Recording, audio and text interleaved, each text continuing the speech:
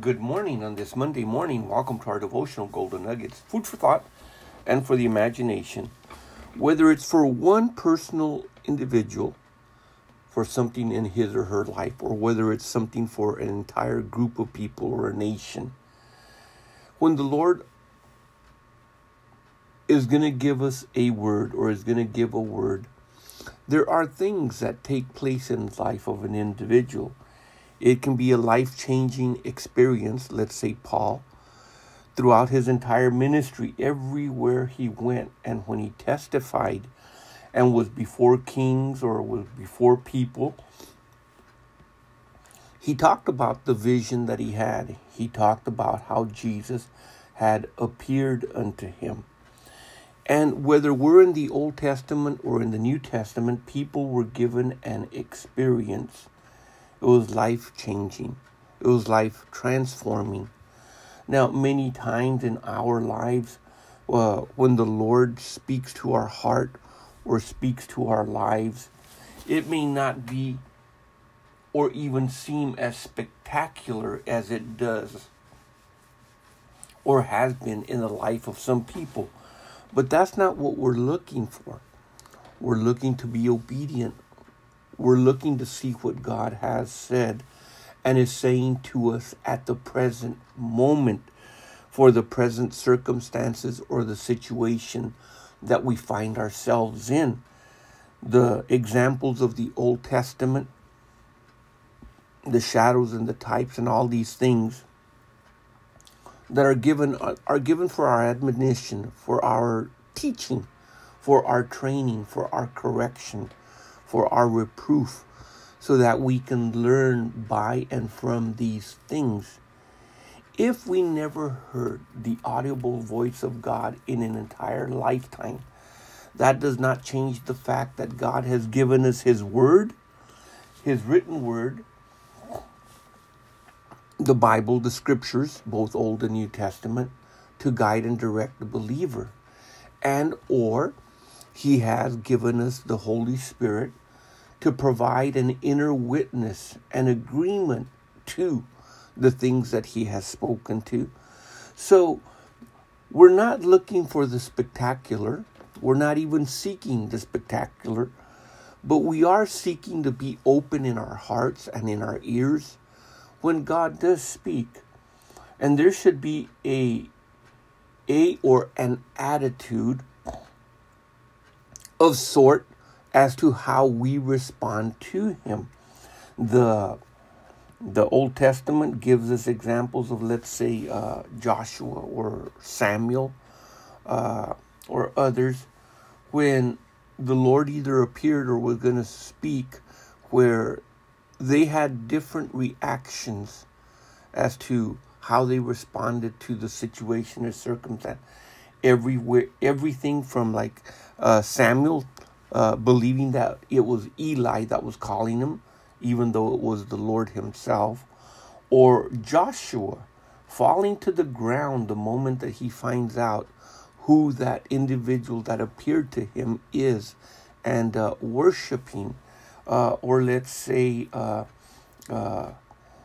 John, the Apostle John on the island of Patmos, when he had the revelation of Jesus, and he falls as one dead unto the ground. In other words, like when people are slain in the spirit and they're on the ground and they don't know what to do. Different ways that people respond. But let's look at the story of Joshua for a moment.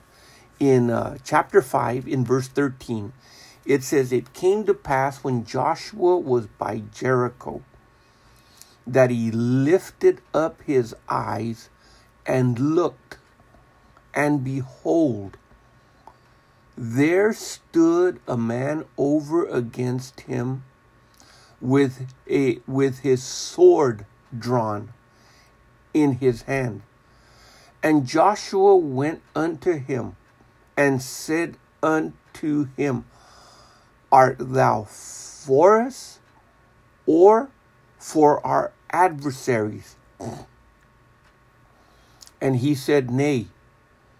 But the captain but as the captain of the host of the Lord, I am now come. And Joshua fell on his face to the earth and did worship, and said unto him, What saith my Lord unto his servant? Now remember, they had already been given a commandment. Nobody and no one other than God himself was to be worshipped. And Joshua, right from the onset, when he had, and I like the way that it's written. It says, when Joshua lifted up his eyes, he looked, and behold. So what he saw, and when he was looking at with his physical eyes, was something that caught his attention. And it was enough to catch his attention so that he is the one that did the approaching. The angel did not come to him, but he went over there. And I say the angel of the Lord, or the captain of the host of the Lord. And Joshua fell on his face to the earth and did worship. And it seems to be that many times when the presence of the Lord is surrounding us or is in our midst, that the first thing that one wants to do is worship. You recognize that there is a holiness. You recognize that there is a greatness or an awesomeness of some sort present. And in that, you sense that you need to worship. You need to give God the due reverence and respect that he is worthy of.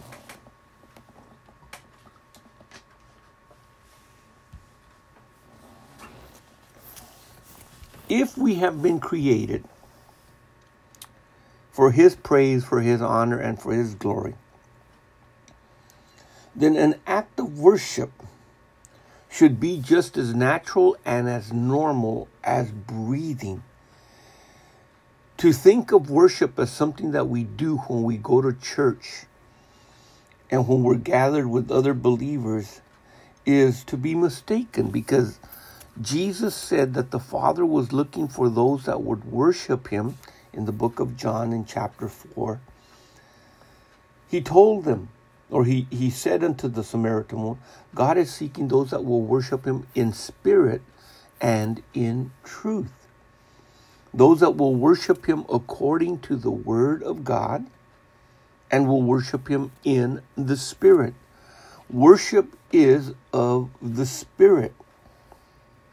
It has to be, because God is a spirit.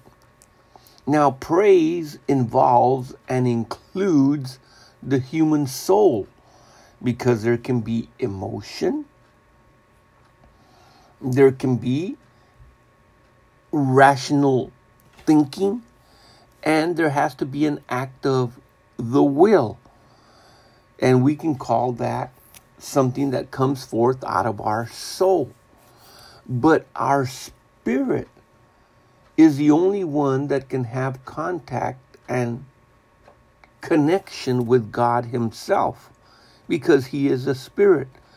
And therefore, he can communicate to us in worship what he needs to communicate, and we can communicate to him what needs to be communicated. Paul talked about he served God with his spirit. Paul talked about walking in the spirit, living in the spirit, and worshiping in the spirit. So if these things are done in the spirit, then we have to find out, we have to learn that worship is going to take place not as an act of the physical realm as much as an act of the spiritual realm. In other words, it's going to involve embracing things that one is normally not accustomed to. I know that many times in church we're told, let's worship the Lord. But in reality, many times it's praise that the people are offering. It's something that's coming out of their head or something that's coming out of their mind. When I say their head, I'm thinking they're thinking, which is fine, but that's praise. But when it comes to worship, it's something that is deep fellowship and communion of spirit with spirit. And that's why we're told to have fellowship with the Lord. We're told to have fellowship with the Father, have fellowship with the Son, have fellowship with the Holy Spirit. In all of these things, whether we're reading the book of 1 John in chapter 1, in the first few verses where it talks we have fellowship with the Father and the Son, or whether it's 2 Corinthians chapter 13 at the end of the verse where it talks about having communion with the Holy Spirit, that is the word fellowship or the word koinonia that is used, exact same word that is used in the book of 1 John, koinonia. That is the word that is used of believers having koinonia one with another. There is a fellowship of our spirit with spirit. Yes, there's things that we do in the natural, things that we do with our thinking, things that we do with our emotion. But we're talking about instantly. Like here, it wasn't some routine. It wasn't some pattern of organized things at step 1, step 2, step 3. But it simply just says, and Joshua fell on his face to the earth and did worship, and said unto him, what saith my Lord unto his servant? And the captain of the Lord's host said unto Joshua, loose thy shoes from off thy feet, for the place where thou standest is holy. And Joshua did so. Now, from our recollections, those that have read the book of Exodus and chapter 3, we come to the conclusion that when Moses also approached the burning bush, of course, the burning bush wasn't going to approach him. So Moses approached the bush just as Joshua approached the captain of the Lord of hosts.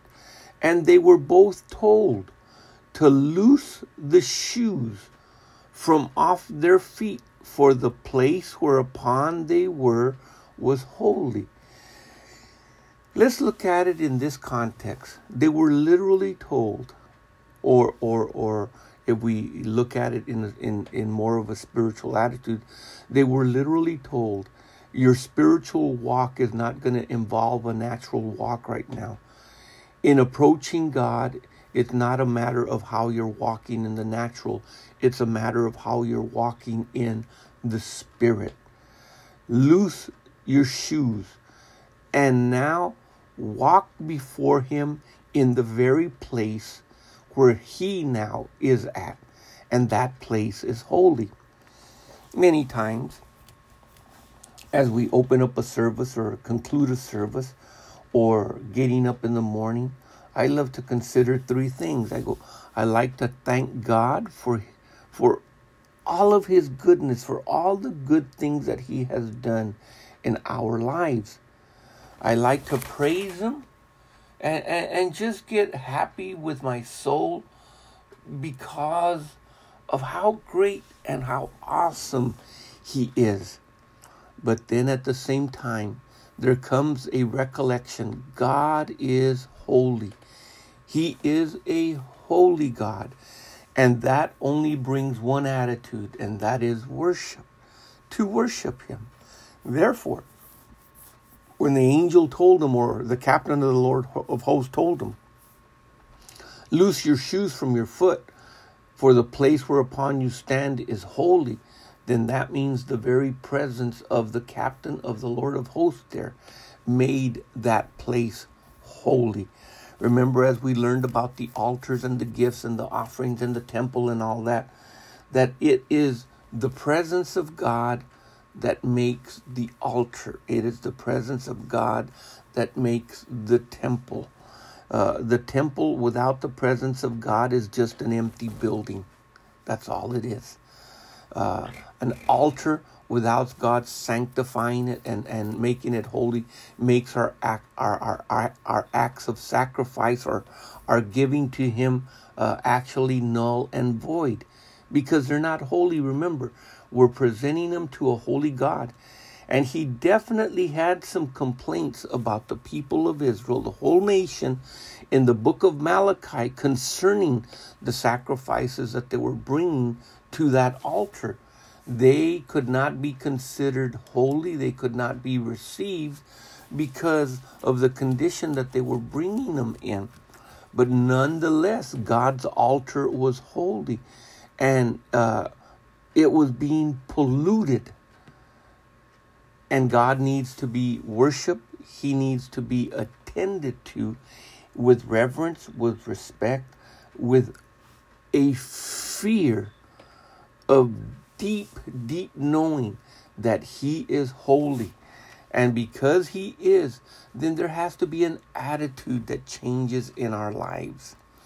Well, we seem to run out of time. Tomorrow we'll pick up along these lines as we look at Revelation chapter 1, verse 12 onward, where John has his vision and he sees Jesus walking amongst the candlesticks. But until then, keep looking up. Our redemption draws near. The Lord richly and fully bless you. Consider some time of worship.